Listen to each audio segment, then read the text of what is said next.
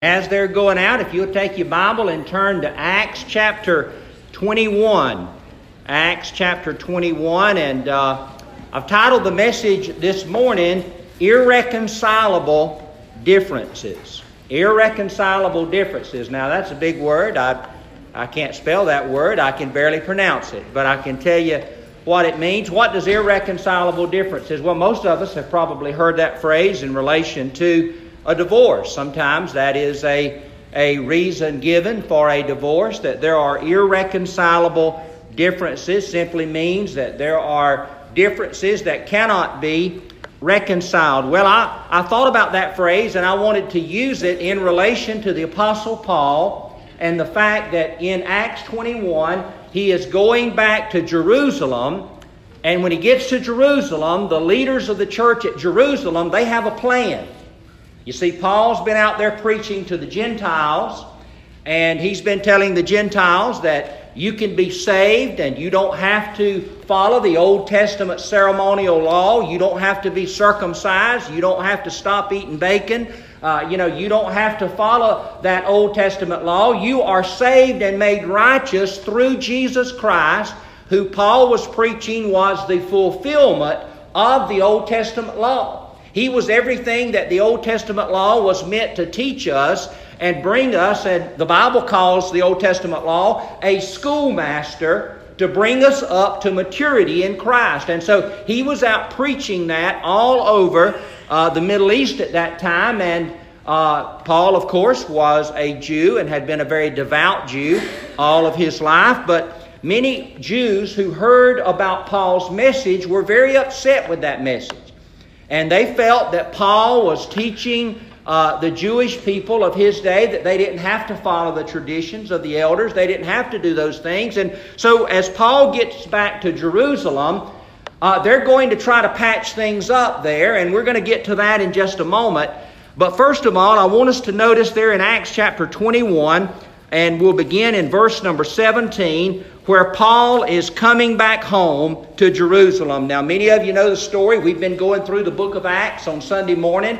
And if you've been with us, you know that the last few weeks we've been talking about how Paul, as he went through the cities on the way back to Jerusalem, over and over again, prophets would come to Paul. The Holy Spirit would speak in a prophetic way through someone in the church and would tell Paul, when you get to Jerusalem, the Jews are going to bind you and they're going to turn you over to the Gentiles. And over again, this message would be given to Paul. And of course, all of those that love Paul, all of those at those churches would say, Paul, please don't go to Jerusalem. The Holy Spirit is telling you that you're going to be bound and you're going to be arrested and you're going to be turned over to the Gentiles. Don't go. Don't go, Paul. God's warning you. Well, Paul told him, he said, listen, why are you breaking my heart? Why are you pleading with me and crying? I'm going to Jerusalem. He says, I'm bound in the Spirit. He says, I'm ready to die if need be. My life is not precious to me, Paul said. I am ready to die if needs be for the name of Christ. And so Paul had his mind made up. He says, I'm going back to Jerusalem. So now he finally makes it to Jerusalem. Verse 17 says, and when we had come to Jerusalem, the brethren received us gladly. And on the following day, Paul went in with us to James and all the elders who were present. And when he had greeted them, he told in detail those things which God had done among the Gentiles through his ministry. And when they heard it, they glorified the Lord. And we'll stop right there. Now, first of all, I want us to notice when Paul gets to Jerusalem, he is met, it says that he is met by James and all the elders. Now, I'm not going to spend much time on this, but sometimes we read a name in Scripture and we assume it's the same James that we read about earlier. Well, there's several Jameses in the New Testament. As a matter of fact, if you look at it, there's probably 4 separate Jameses. The 2 that we are most familiar with is James, the brother of John. Remember, they were the sons of Zebedee. They were called the sons of thunder. There was James and John. John wrote the Gospel of John, and there was his brother James. Well, we know that James was a leader in the early church. But if you go over to Acts chapter 12 and verse 2, you might remember we were there some weeks ago. If you go over to Acts chapter 12 and verse 2, we find out that James was the first apostle to be martyred to give his life for the faith. If you go to Acts 12:2, the Bible says, Acts 12 verse 1, about that time Herod the king stretched out his hand to harass some from the church, and he killed James the brother of John with the sword. So James, that's the end of that apostle. He was the first apostle to die. That's James the brother of John. But there was another James, and look there, that same chapter, Acts chapter 12 and verse number 17. Remember, Peter had been thrown in prison, but he is miraculously delivered from prison. And he goes to the house where the church is gathered to pray for him to be released. And a classic example of how God is not limited sometimes by our unbelief. There they all are. You remember the story. They're praying for God to, Lord, please deliver Peter. He's in prison. They've already killed James. We sure don't want to lose Peter too. And Lord, please deliver him. They're praying. God sends an earthquake. You know, they're delivered from prison. Peter, he goes and he knocks on the door. And the little servant girl, Rhoda, her name is memorialized for all eternity. Rhoda, she goes to the door and she sees Peter. And she's so excited and so amazed she doesn't open the door. She runs back. And she said, hey, tells the leaders now, those great spiritual leaders, the pastor and the great deacons and elders, those great men of faith and women of faith that are praying there, she goes and tells them, hey, Peter's at the door. They said, silly girl. You remember the old commercial? This is really far out. Most of you won't remember. Remember Tricks? Yeah. Silly rabbit. Tricks are for kids. You remember that? For some reason I remember that, but I think about that.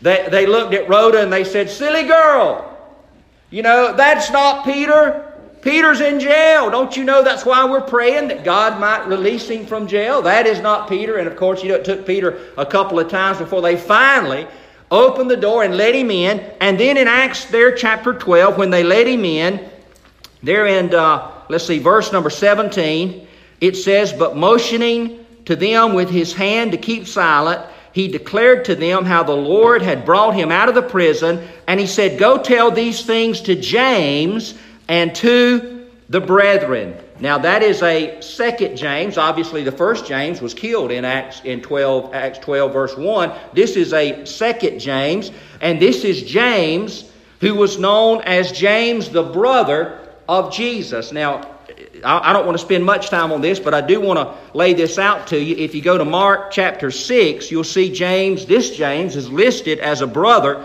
of Jesus. In Mark chapter 6 and verse number 3, these people are not believing in Jesus. He's preaching, he's doing miracles, and they say, now wait a minute. This is nobody special. I mean, we know this guy. And here's what they say about Jesus. They said, is this not the carpenter, the son of Mary, and brother of James, Joseph, Judas, and Simon? And so that James that is listed there, who is the brother of Jesus, we might say the half-brother of Jesus. You know, Mary was conceived of Jesus by the Holy Spirit, but these are the children that Mary and Joseph had after Jesus. And so this James was the half-brother of Jesus who became a follower of Jesus. And this is the James who is the head of the Jerusalem church there in Acts chapter 21 verse 17. Now just to give you a little bit of history, and I mentioned this last week, this is probably about AD maybe 59 or so when this is happening here. And we know from Josephus, who was an ancient Jewish historian, it's not in Scripture, but he wrote about it, that this James, the brother of Jesus, that's mentioned here in Acts chapter 21, that he would be martyred and executed in AD 62. So he doesn't know it yet, but he only has a couple of years to live. He's going to be martyred in just a couple of years. Paul's going to be sent off to Rome. He's going to be in prison in Rome from AD 60 to about AD 62. And while he's in prison, this James is going to be executed. And I think we're going to see the beginning here in Acts chapter 21 of a great persecution that is going to eventually result in James being executed. So here Paul is. He's there at the Jerusalem church, and everybody welcomes him gladly. Now again, you don't know it. Well, hold on there. I've always been told I'm clumsy, but if I give myself a black eye up here, I'm never going to live it down. I've already knocked my glasses off, so I hope I don't give myself a black eye.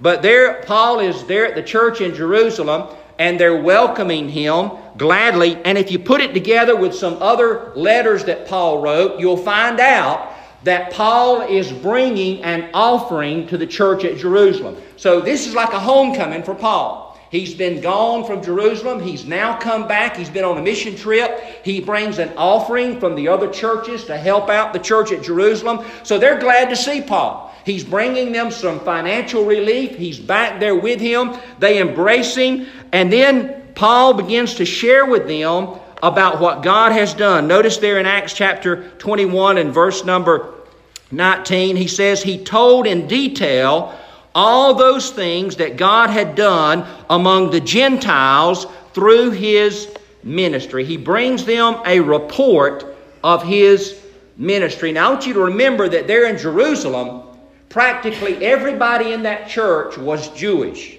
Now you and I have a little bit of a hard time understanding this because the church today is 99% non-Jewish, Gentile. But at this time, in the early church, and especially in Jerusalem, 99% of the people in the congregation were Jewish. And they were observant Jews. They had not stopped observing the Old Testament law. They were still observing the Old Testament law, but they had chosen to believe in Jesus as the promised Messiah of the Old Testament. And let me just make a little comment here. For you and I as New Testament believers, don't ever get the idea that all you need to be a Christian is just the New Testament. That that's all you need to worry about, that you don't need to read the Old Testament. Keep in mind, when every apostle in the New Testament, when they talk about the Word of God being quick and powerful and sharper than any two-edged sword, when they wrote that, they were talking about what we call the Old Testament. That's all they had. They were writing the New Testament when they wrote that. They were writing letters and they were living out the New Testament. What the New Testament is to you and I is a history of the acts of the apostles. And that's why we look at the New Testament as authoritative, because it is like having Paul or Peter or those early apostles here with us, because that's what they did in the early days of the church. As a matter of fact, that's what the letters that we read, Colossians and Ephesians and Galatians and Corinthians, those early believers had questions. And they wondered, what about this? What about that? And they would ask Paul, and Paul would write them a letter. And today we still use those letters as authoritative. So remember the Jewish flavor, if you will, of the early church. Everybody in Jerusalem. Remember the first great controversy? Everybody's been in a church fight. I hate to admit it, but I'm sure everybody has sat through a business meeting at some church where folks didn't agree. It's a sad thing. I've been through them. It's really sad. But the first great controversy in the church, you remember what it was about, right? It wasn't about what kind of music were we going to sing. It wasn't about what preacher are we going to call. It wasn't about are we going to build on, or it wasn't about some collection that had been taken up. You know what it was about? I'm looking out and I don't see any Jewish believers out here. I see all Gentiles. You were the great controversy, you and me. Gentiles had gotten saved. And that was a scandal. Remember Peter? Peter had gone and had that vision. He had preached to some Cornelius who were Gentiles, and the Holy Spirit had fallen upon them, and they had begun to speak with tongues as the apostles did on the day of Pentecost. And Peter was amazed. He couldn't believe that God had poured out the Holy Spirit on the Gentiles. And he went back and he told the Jerusalem church, and I love reading that because it's like Peter is apologizing. He said, look guys, I didn't even give an invitation. It's not my fault. God just did it. I was still speaking, and while I was still speaking, the Holy Spirit fell on them. I had no intention of inviting them to join the church. I had no intention of giving an invitation. I just went and began to preach the gospel, and the Holy Spirit fell. Don't blame me. I didn't bring the Gentiles in. Don't blame me. It's not my fault. You're going to blame somebody, blame God. And that was the first great controversy in the early church. And they had something called the Jerusalem Council. They all came together and said, what are we going to do? I mean, can a Gentile be saved? Can a non-Jew be saved without following the law? Does he have to be circumcised? Does he have to start keeping all the Old Testament ceremonial law? And they decided in that Jerusalem Council, no, he doesn't. No, he doesn't. He can be saved, absolutely, but he's saved by trusting in Christ and in Christ alone. And you've heard me preach it so many times. My goodness, if you don't remember anything else when my time here is up, I want you to remember that the essence of Christianity, the essence of following Jesus, is that Jesus and your faith and my faith in Him is the end of the law to all that believe. It is your righteousness. It's not anything you do. It is Jesus and Jesus alone. Now, certainly having said that, we all obviously understand that when you truly come to faith in Christ, He changes you from the inside out. And if you're still out there living like the devil, you probably are still serving the devil. When Jesus saves you, He's going to change your want to. He's going to change who you are on the inside, and you're going to desire to love Him. You're going to desire to follow Him. So, that was that first great controversy. So here they are in the Jerusalem church, and Paul has been out preaching to the Gentiles. You remember as he went out and was given that ministry there in Acts chapter 1. If you go there and when we think about his ministry, just think about what he shared with them. We've all had missionaries come to a church, and the missionary gets up and he's brought all kinds of things from the culture he's been ministering in, and he's got all, stuff you've never seen before. And he's got, back in the old days, it was the slides. Anybody remember the slides? They had the big round thing and the little things that went down in the slide, and it would project, and he'd move it forward every time. Of course, now it's PowerPoint. It's just not the same, as the old slides. It's a lot simpler and a lot better. But he would come and that missionary would share about what he was doing. Well, that's Paul. He didn't have any fancy slides. He didn't have a PowerPoint presentation. But what he had was word of mouth. And he got back and he says, let me tell you what God has done in my ministry, or in his ministry through the Apostle Paul. And I can imagine as Paul began to recount what had happened. If you go back and you look there in Acts chapter 13 and verse number 2, that's when Paul's ministry began. And I'm sure they remembered that as he was sent out from Jerusalem. And there in Acts chapter 13 and verse number 2, the Lord is speaking. It says, and as they ministered to the Lord and fasted, the Holy Spirit said, separate to me Barnabas and Saul, which of course is Paul, for the work to which I have called them. And having fasted and prayed, they laid hands on them and sent them away. Well, then they go and begin to minister. They go to a place called Antioch, and they go to a place called Lystra and Iconium and Derbe. You think, well, those are kind of odd places, but all those 4 cities are in a place that you're familiar with. It was a place in the ancient world called Galatia, and you've heard of a book similar to that, haven't you? The book of Galatians. As a matter of fact, as we go through the book of Acts, we're going to see names we're very familiar with, because Paul went to those places, ministered, preached the gospel, people were saved, and he wrote letters back to those people to encourage them in their faith. So here Paul is ministering in Galatia, and there in Acts chapter 13, over in verse 44, really we see the beginning of his ministry to the Gentiles. Remember, Paul, as he went out preaching, he primarily preached to the Jews. That's who his target audience was. But they continually refused to accept the gospel by and large. So in verse 44, it says, or verse 46, then Barnabas and Paul grew bold and said, it was necessary that the word of God should be spoken to you first, but since you reject it and judge yourselves unworthy of everlasting life, behold, we turn to the Gentiles, for so the Lord has commanded us. I have set you as a light to the Gentiles, that you should go and that you should be for salvation to the ends of the earth. And when the Gentiles heard this, they were glad and glorified the word of the Lord. Well, again, we go through, and I've already told you about that Jerusalem council there in Acts 15. They were certainly aware of that. All those men had been a part of it, James and those leaders of the church. And then you go through, and I'm sure he told them about his ministry in Philippi, over in Acts 16, how Lydia was baptized. And Paul and Silas were in prison, in the jail at Philippi.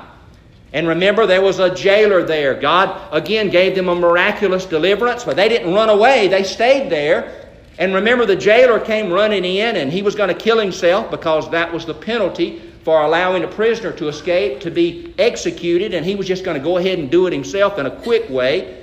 And remember, Paul said, do yourself no harm, for we're all here. We've not departed. And the Philippian jailer, he got down on his knees and he asked that famous question, sirs, what must I do to be saved? And I'm sure Paul recounted that story about his ministry in Philippi. By the way, does that sound familiar? Philippians, the letter to the Philippians that Paul wrote. And I'm sure as he was in Jerusalem, he moved on and he looked there in Acts 17 how he preached in Thessalonica. And he spread the word of God there. And when he was in Thessalonica, if you go back to Acts 17, the people in Thessalonica, they made this comment about Paul and his companions. They said, those that have turned the world upside down have come here as well.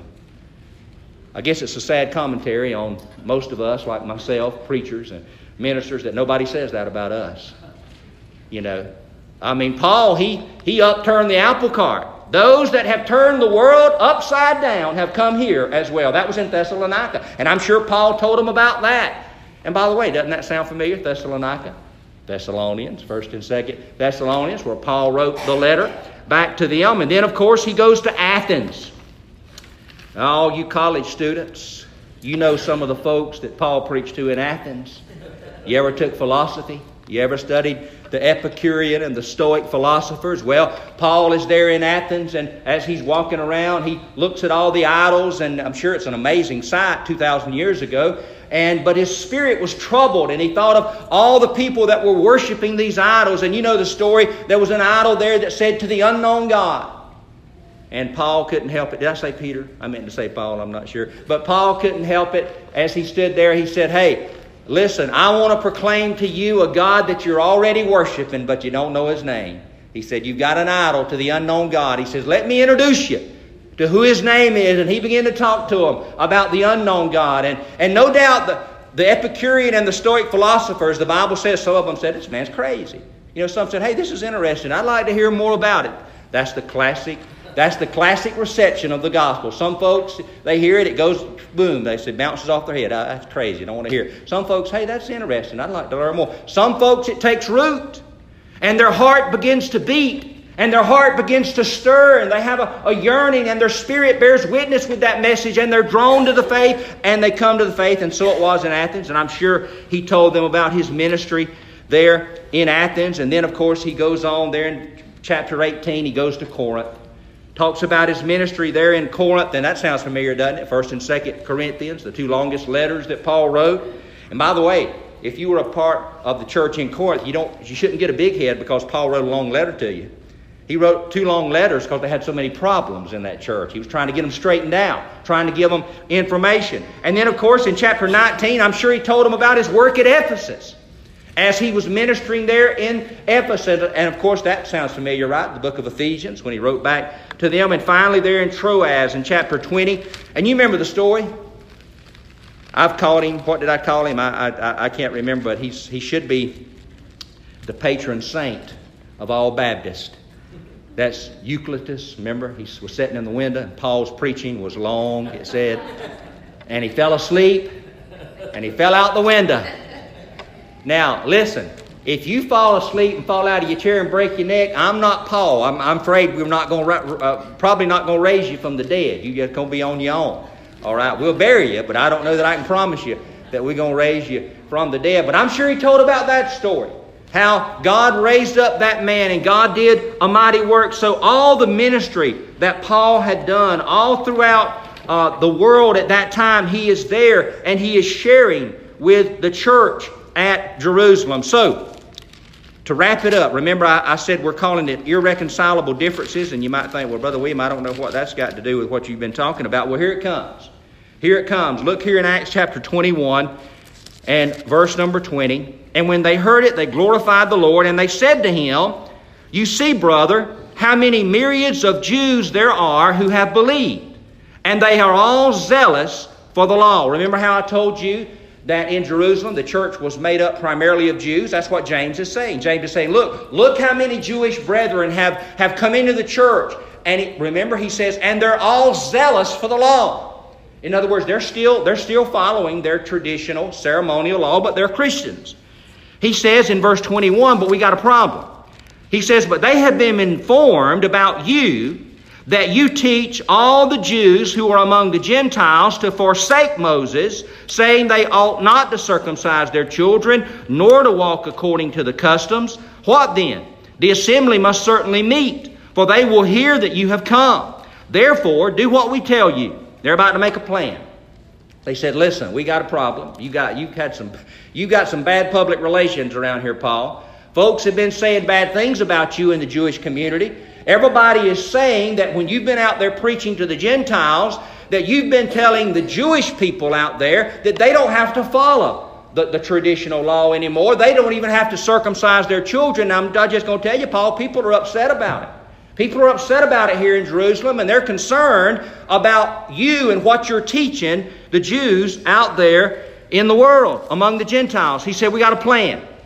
We want to prove to them that you're a good Jew, Paul. We're going to prove to them that you have not forsaken the traditions of our fathers, that you've not forsaken all that we've been handed down to us. So I said, here's what we want you to do. He says, we have 4 men who have taken a vow.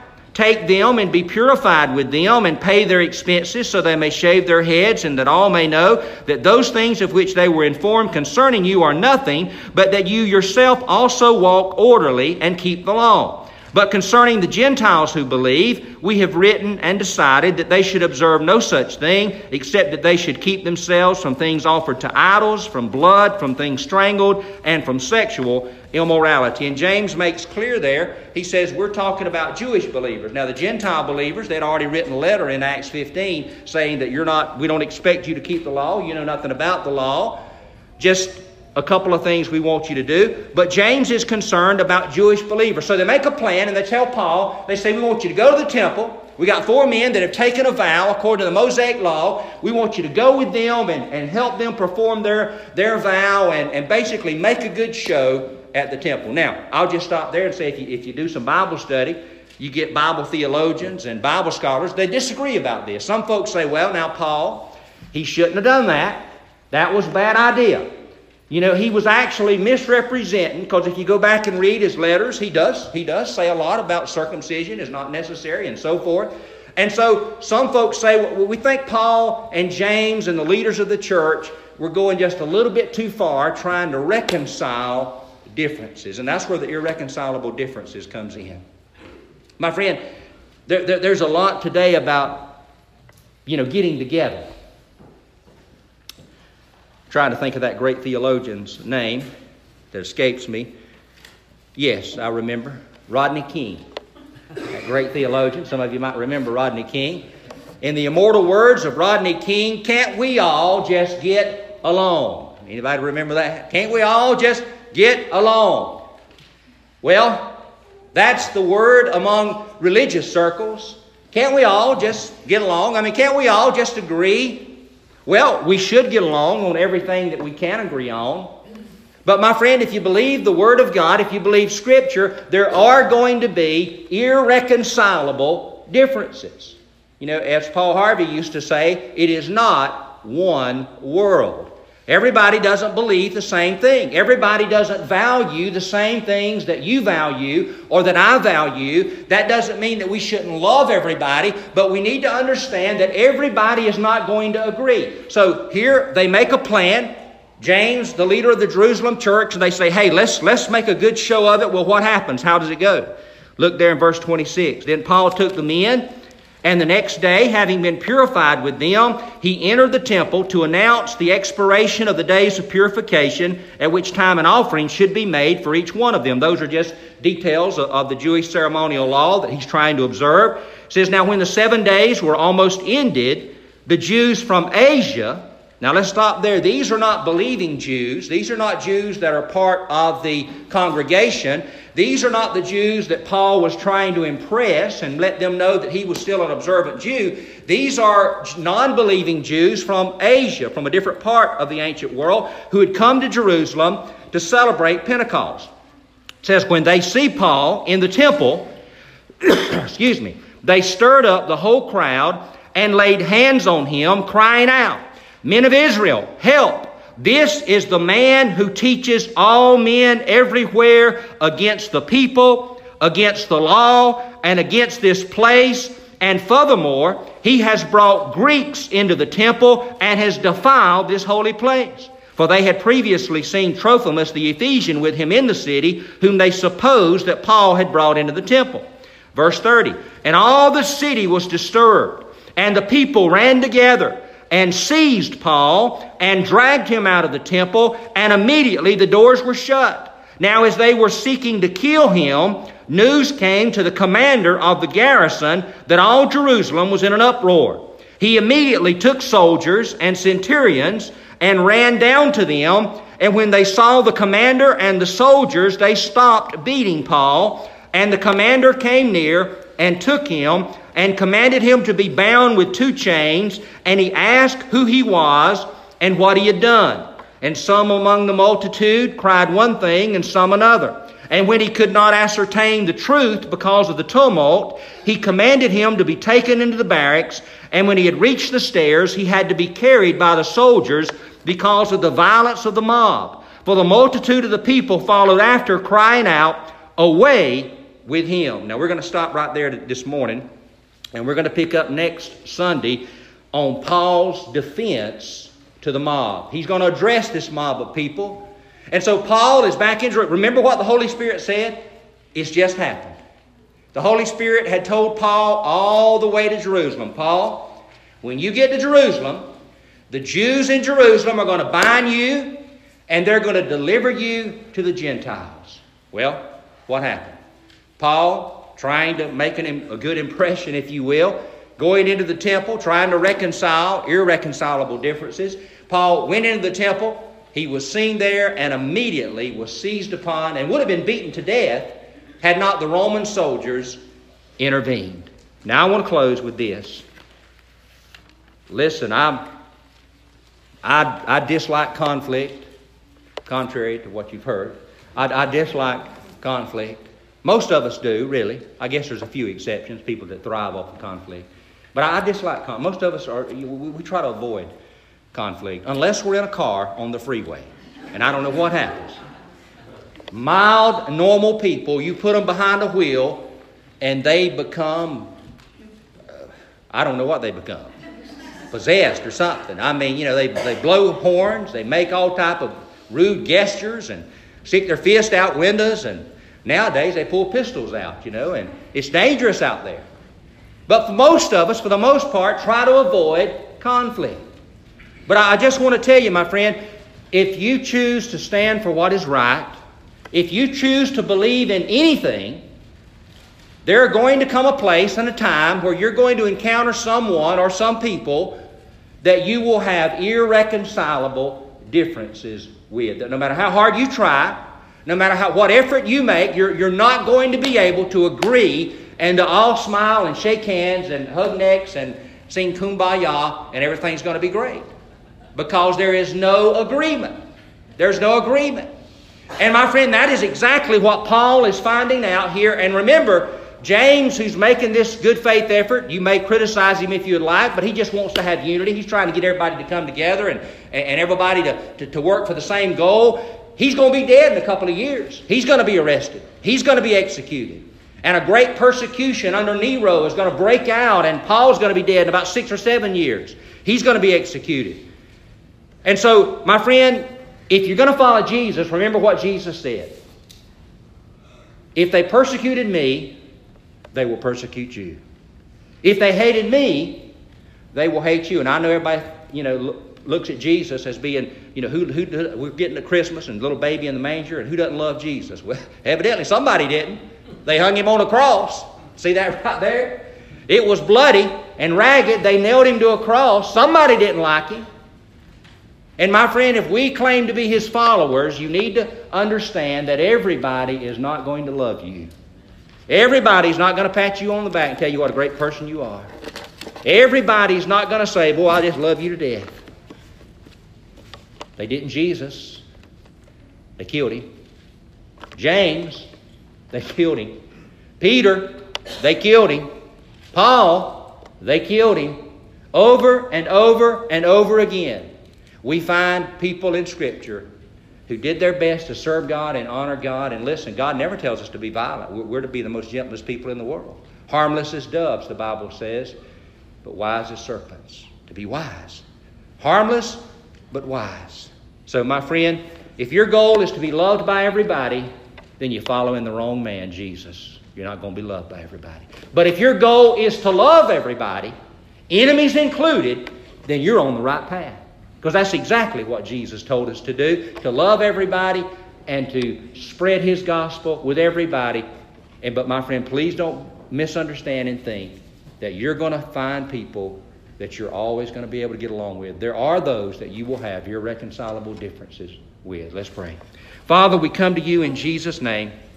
And God, I pray that You will help us to follow You, to seek Your truth, Your will, and Your way, and not our own.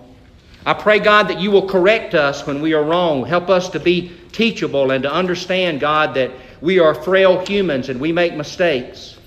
But God, I pray that You help us to have a firm belief in You, the author of all that is true and good and righteous. And Father, that we would have the courage to stand for what is right and good and true, regardless of whether the world applauds us or not. We thank You, and I pray there's someone here that needs to make a decision for You. They'd make it today in Jesus' name. Amen. As we stand and sing a hymn, if you're here this morning, you want to come pray, or I'll be glad to pray with you, or you want to make a public decision for the Lord, you just obey as we stand and sing.